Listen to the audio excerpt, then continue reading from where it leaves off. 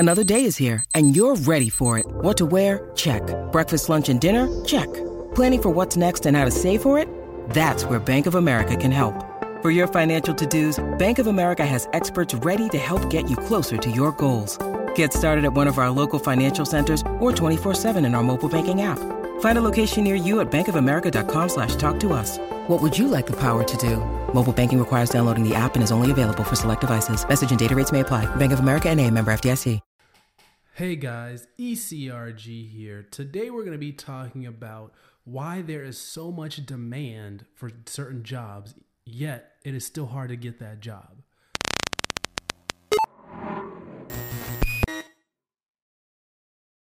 Hey guys, ECRG here. Today we're going to be talking about why there is so much demand for clinical research jobs, but it can still be very hard to get a job in the industry. So, first things first, you guys probably know, you guys go on Indeed all the time, you guys go on Monster, you go on LinkedIn, and you see there are all these job postings for jobs like clinical trial assistant, job postings for clinical research assistant, project manager, clinical trial lead, you name it. There's jobs in the industry. And for good reason, because I've worked on plenty of studies and they're always talking about how they need more resources, how they need to hire more people, et cetera, et cetera. And this is recent. So there's clearly a demand for people in clinical research that are experienced. And you can see it in the numbers of the jobs that they have on these websites that they're posting. There's always jobs usually. And it's kind of unlike any other industry. It could be just because the economy's been pretty good for a while. I haven't done too much research into other industries, but people are hiring in clinical research. But people complain all the time that it's hard for them to get a job. They can't seem to get a job. They can't seem to get the job that they want. And there are a couple reasons for this. One is those jobs are usually, even the entry-level positions, those jobs are usually for people that have a little bit of experience or have even like a year of experience. So sometimes they say entry level and they don't really mean entry level. If you go and look at the description, they want someone with 6 months experience or a background in nursing or something like that. But don't let that deter you. If you have no experience, you can still get in the industry. You just have to, work for it and apply. But once you get some experience, it is a lot easier to get in the industry. So that's the first thing. The second thing is you guys are getting offers on jobs, but they're just not paying as well. And that's very common.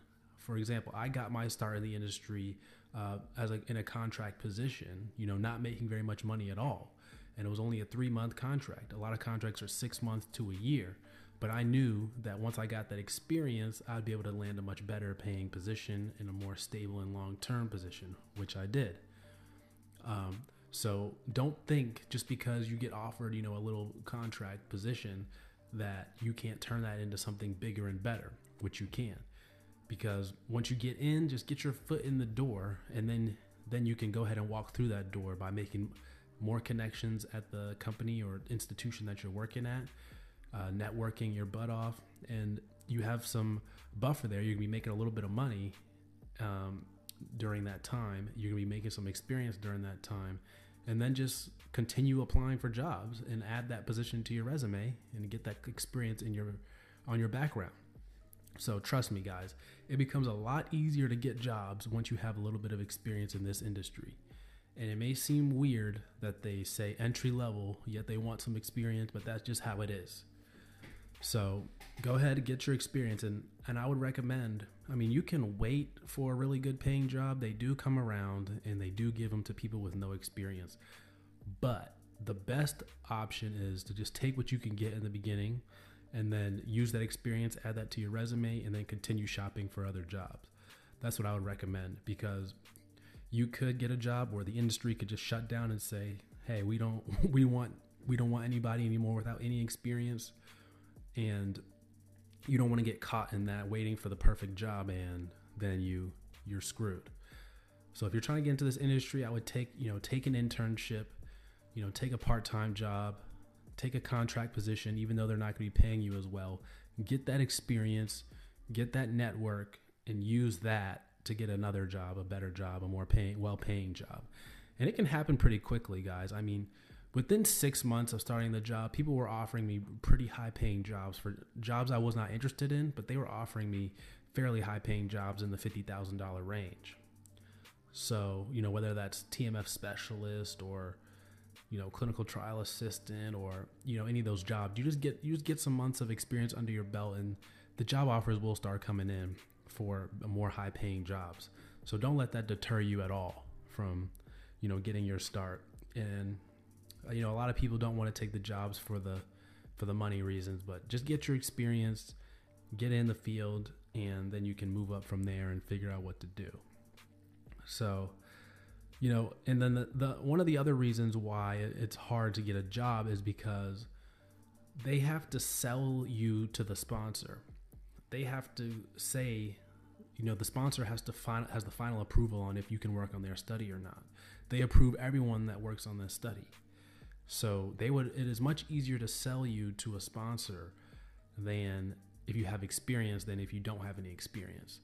So that's why they say entry level, but they want a few months of experience because it becomes a lot easier to sell you to that sponsor.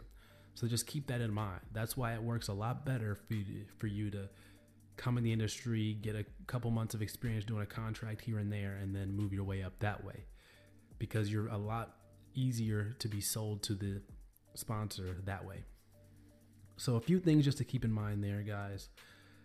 That wraps up this video on why there's so much demand in the industry for positions, but it's hard to actually get a job. But just keep in mind, it gets easier the more experience you have. So don't be deterred and keep applying.